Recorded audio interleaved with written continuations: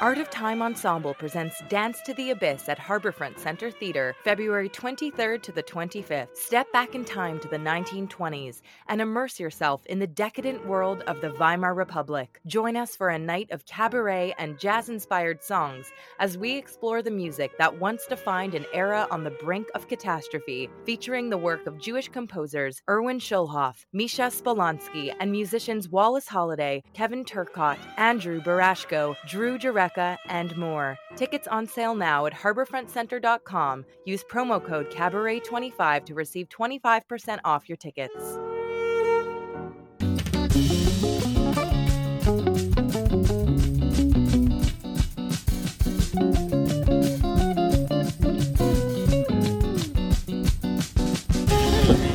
Come on in. That's what it sounded like recently as I climbed up into the Grey Police Mobile Command Post. It's like a motorhome. Set up in the parking lot of a shopping centre at Bathurst and Shepherd Avenue West. It's part of the Toronto Police Service's effort to make the Jewish community feel safer after October 7th in the aftermath of the Hamas terrorist attacks on Israel.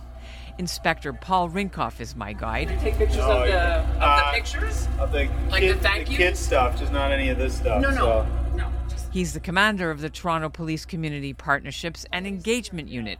He's a proudly Jewish police officer, too, with 22 years in law enforcement under his belt, who's done everything from undercover and major crimes to forensics and the fraud squad. It's pretty loud in the RV. That's because the generators keep the mobile office running. It's definitely not fancy in here. There's a small desk in one corner where a police officer sits to meet with members of the public who come in to make a complaint or to ask for assistance. So the EM unit was flagged down at 12:11 hours. 12:11 is when they were advised by passersby. There's a scanner and a police radio, a bathroom, a microwave, and in the back, a small area with a padded couch for more private conversations. This command post has been operating here for coming up to 3 months, since November the 21st.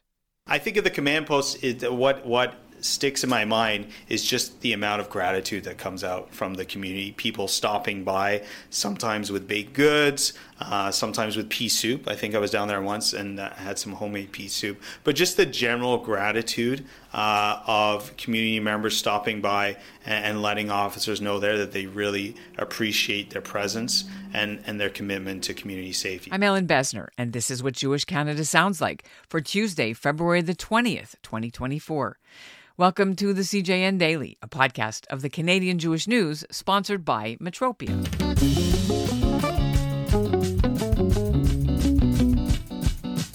Inspector Paul Rinkoff has been catapulted into the public spotlight since October 7th, with bomb threats and hate crimes plaguing mainly the Jewish community, but also the Muslim community. Unrest roiling Toronto with over 340 street protests, 54 people arrested, 117 charges for hate crimes. Everybody's on edge. And in the middle of it, the Toronto police, with Rinkoff on the front lines like never before. You may have seen him flanking Jewish leaders or Israeli diplomats and local politicians. He's done countless briefings with his Jewish liaison committee members. He even took them to lunch at United Bakers to meet the police chief, Myron Demkiw. He's faced down a heckler berating Israeli-Canadian Liberal Cabinet Minister Yara Sachs during her speech at a Toronto synagogue. But Rinkoff's responsibility isn't limited to the Jewish community. He's head of the whole unit for community partnerships and engagement with all the minorities in the city. An extremely delicate job that requires a range of skills you wouldn't expect in the average beat cop. And that makes sense because Rinkoff's got a PhD in public policy from Toronto Metropolitan University, formerly Ryerson. He has a master's from Guelph, and while some of his colleagues may also have graduate degrees, Rinkoff could very well be the only one who eagerly participated in the Canadian National Bible Contest, or Chidon HaTanakh, as a kid. He reads Hebrew. He's been to Israel several times. He went on birthright. He's visited Auschwitz. His parents are pillars of the Jewish community in St. Catharines, and he has two brothers in the force as well. To learn more about how Rinkoff is living through this difficult period in Toronto's history, I sat down with him in a quieter location at the Toronto Police Community Partnerships and Engagement Unit headquarters, which is actually located at the Yorkdale Shopping Centre. But for security reasons, I'm not allowed to tell you exactly where to find it. By the way, thank you for having me today. I really appreciate it. But this is the Toronto Police Services Community Partnership and Engagement Unit at a secret location in our city. I also want to know about the last name and your sort of yichus, your family origins, Rinkoff. There's a bakery in London, England, a famous bakery.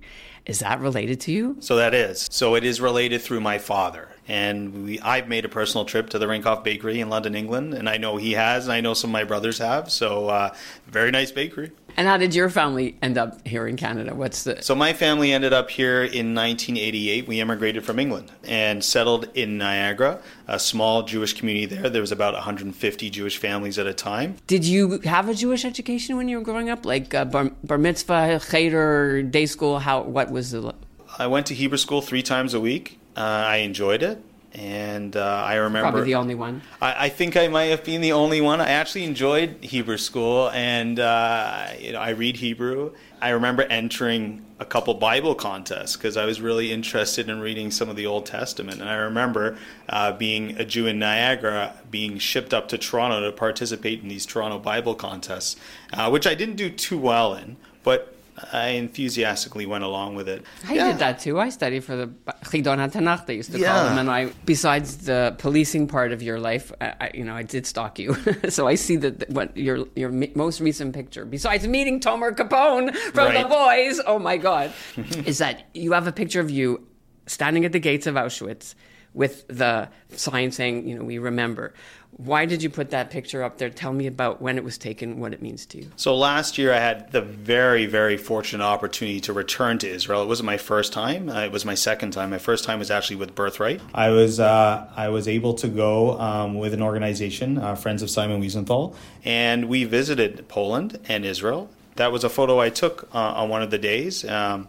And being International Holocaust Remembrance Day last week, I thought it was appropriate to post the photo and bring attention to those that were lost and let the world know that we're thinking about them and their families. Was policing always something you wanted to do? Yeah, no, great question. Originally, I was really interested in forensics, and so I really focused in on science and chemistry and biology. And then learning more about policing, I learned that to do forensics, to actually be at crime scenes, you had to be a police officer first, or at least that's the way it was at the time. So I found myself entering into policing right out of university. In my first few years, I was a scenes of crime officer, so I fingerprinted, I collect DNA samples. So I got to do a lot of the forensic stuff that I was really interested in, and eventually was promoted to a sergeant. And then I started becoming more interested in leadership and policy and how it could possibly impact the organization. In my particular PhD, the background is in policy, public policy, and leadership and supervision. So I feel that I can bring something else to the table in terms of how we can improve our services to the public. So with all that background, and what did your job entail before October 7th? So I've been an inspector for about 6 years. And generally the role of an inspector is either to manage a unit or assist someone else manage a unit across the organization. It can be any unit. So I've worked in corporate health, I've worked in financial crimes. But one of the roles that I do on top of my regular day job is I chair what we call the Community Consultative Committee for the Toronto Police Service. And the one I chair is the Jewish Community Consultative Committee. And that committee was formed about 2 to 3 years ago. But even prior to that, in my first assignment as an inspector, I became involved in relationships with Jewish community leaders and Jewish community organization and Jewish community residents locally. So, for example, I was an inspector at 53 Division, which is at Yonge and Eglinton. I was an inspector at 32 Division, close to Yonge and Steeles. And there's quite a large Jewish diaspora, as you know, in those areas. So it was an opportunity to really get to know many of the Jewish community leaders. So it really all came together almost organically, almost naturally. And my role prior to October 7th was really working with community leaders, particularly Jewish community leaders, and dealing with issues that impact community safety for everyone, but also Jews who live in Toronto. So you pretty much have, I guess, a good running start for October 7th, because you pretty much knew everyone already. What changed for you when October 7th happened? Did your day-to-day have to change? And if so, how? I think you said it best. I had a running start. So I had already developed a significant amount of relationships with Jewish community leaders and community organizations in Toronto. And so it was only a matter of a short period of time where I was being contacted at home by many Jewish community leaders. Like that day? That morning, by Jewish community organizations already relaying their concerns, their fears, some of the issues that were already being experienced, and asking what the Toronto Police Service was doing, how we could support the community.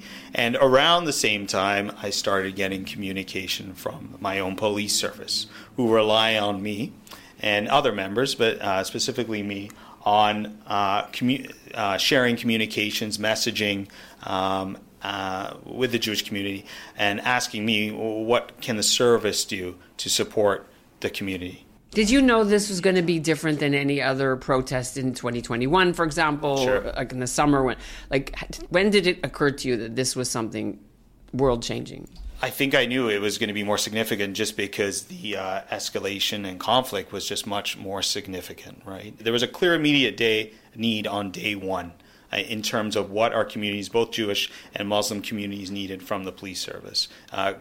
Day one, it was quite evident. Right. Yeah. Do you know what I mean? Sometimes it's more about reassurance than actual physical threats. But there were and are physical threats. There were physical threats. Hundreds of them. And we can't only measure the threats from a Canadian or a Toronto context. So there were communities all over the world that were already experiencing real threats in response to October 7th, or were about to. And so just because it happens in the United States or it happens in Europe doesn't mean those same concerns aren't shared here. So it's just really about addressing individual community safety needs. So when we're talking about actual issues as opposed to fear, can you walk us through some of the steps that are physically being done that actually is helping to make people safer? Sure. So we have a number of officers since October 7th. So immediately, officers were redeployed throughout the service to a project that carried a few different names. Right now it's called Project Resolute. Okay, and this is a service-wide, all-of-service response to the conflict. And essentially, it involves redeploying officers on a daily basis to increase their visibility, to increase patrol in areas in areas that are significant to the Jewish community and to the Muslim community. And these include institutions, organizations, businesses, religious facilities, right? So we have officers that were visiting them day and night. Like patrolling, but all knocking on doors, going inside religious facilities, making themselves familiar with the facility, also introducing themselves to the leadership at those facilities. And so We've done that since October 7th. That's been a repetitive daily event since October 7th. But we still see instances of hate crimes going on. So all this visibility, how, if at all, can it prevent or diminish attacks and things like this on the Jewish community, in your opinion? Right. So I think because that's a big concern. It's like they're there, but then protests are still happening. So people are upset. Right. So increased visibility, I don't know if there's a direct correlation between increased visibility and reduced protests. I think that's something different, but we hope that increased visibility deters the likelihood of a hate crime occurring. So if one does occur, there's an increased likelihood that that someone will report it, because hopefully they'll see an officer pass by. Or so when we're out patrolling, when we're increasingly visible, we're also promoting reporting of hate crime. We give out business cards, we give out stickers and flyers, instructions how to report hate crime. We also just put the hate crime graffiti reporting online. So you're actually able now just to take a quick photo of a QR code or go to a website and report the graffiti online, which improves our response time, and the commencement of the investigation is so much more immediate. When you had to deal with the protests, I guess you as the police had to deal with the overpass protests at the Avenue Road 401 and some of the other ones. That got international attention, not in a good way in some parts, for the way the Toronto police officers handled and tried to de-escalate or whatever the situation. What happened in-house after that? What was the feeling of the officers? Do you know how they felt the sort of huge public scrutiny and outrage? And do you think they thought it was unfair? Yeah, for sure, absolutely. And first off, in terms of what the officer did that day, I'm sure there was nothing but good intentions from that officer. I can understand how that appeared to the community, and I certainly received a lot of feedback from the community that day, and have heard the feedback constantly since the incident. Was there discipline? Did they get a policy change? What happened? And just to our listeners, it's the one where the officers were taking video, handing over a delivery of Tim Hortons coffee that they didn't pay for. It was just helping somebody give it to the protesters. What I think puts it best, at least from my perspectives, is the acknowledgement. I acknowledge, the organization acknowledges, the chief acknowledges that the community had great concern about what happened that day. And I'm aware that the chief did apologize. And I think the chief responded in the correct way. And it's time to move forward and keep ensuring that we prioritize public safety and hold those who don't respect the safety of our community members and residents and individuals attending protests accountable. The Civil Liberties Association of Canada said that those protests, to sort of ban them or curtail them, is a bad look and bad for democracy. How does that jibe with what the police are doing? Because they did make a conscious change to start rounding people up. Sure, and I understand there's a lot of legal opinions out there right now, and I think how I will respond is saying that for every single protest, whether planned or unplanned, our priority is the safety of the individuals attending the protest, the community that's around the protest, and secondly, any potential damage to property. So our role really is to ensure that public safety piece, and the actions and tactics that are used on that day, on that event, are made with that as the priority. Don't take half measures when it comes to home security. Alarms and cameras work, but they'll only tell you that your worst nightmare just came true. Safety Screen by Metalex for windows and doors will keep your family safe and sound with real stopping power. They can't be cut, pried, or bashed in, so you can enjoy carefree ventilation in the spring and fall with peace of mind. And protect your fixed windows and doors with rock glass, an absolutely unbreakable clear covering. Call 416-638-2539 or visit metalexsecurity.com to book your free consultation. That's METALEX security.com. Remember, prevention is always better than the cure. From my non-police inside information, just from a civilian point of view, looking in from the outside, we've been covering this nonstop.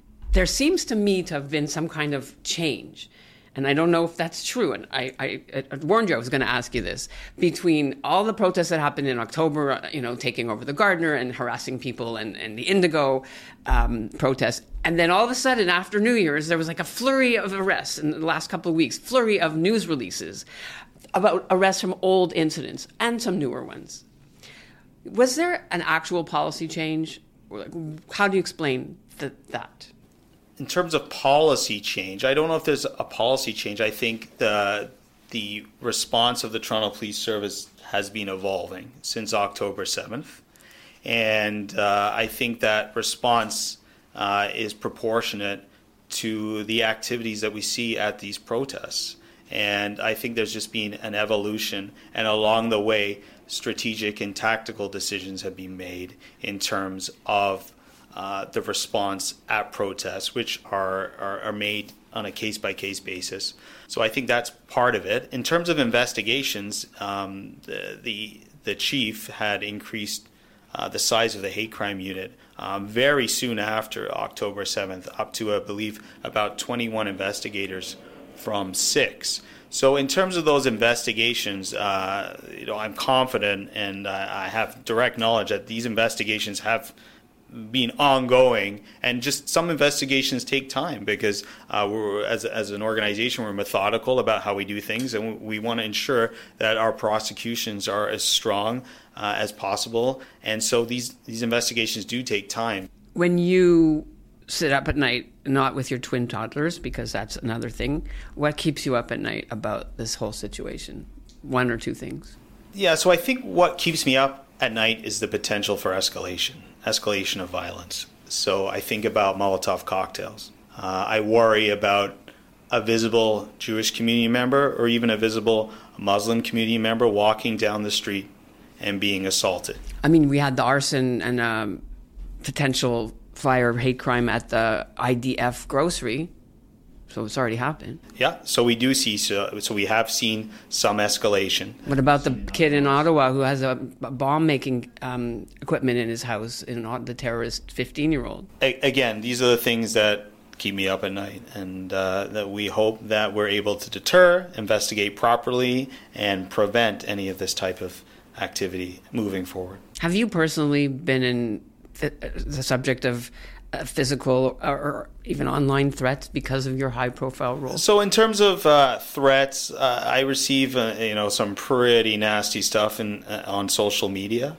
like just a lot of name calling and because of your Jewishness and my police officer identity, and probably the two of them coming together, and anti-government stuff. Unfortunately, it's not just me. Really, many leaders who are in the community who also identify as Jewish have seen a huge increase either in threats or just in really bad, mean name calling, and it's really, really hard. So you try not to spend too much time looking at it. And what about your own personal journey in terms of being Jewish? How have you, if at all, been impacted by this, and has it changed you or strengthened it? Or having twin girls recently and visiting Auschwitz and seeing some of the horrors, and again, intertwined with having children, it's just made that experience much more emotional.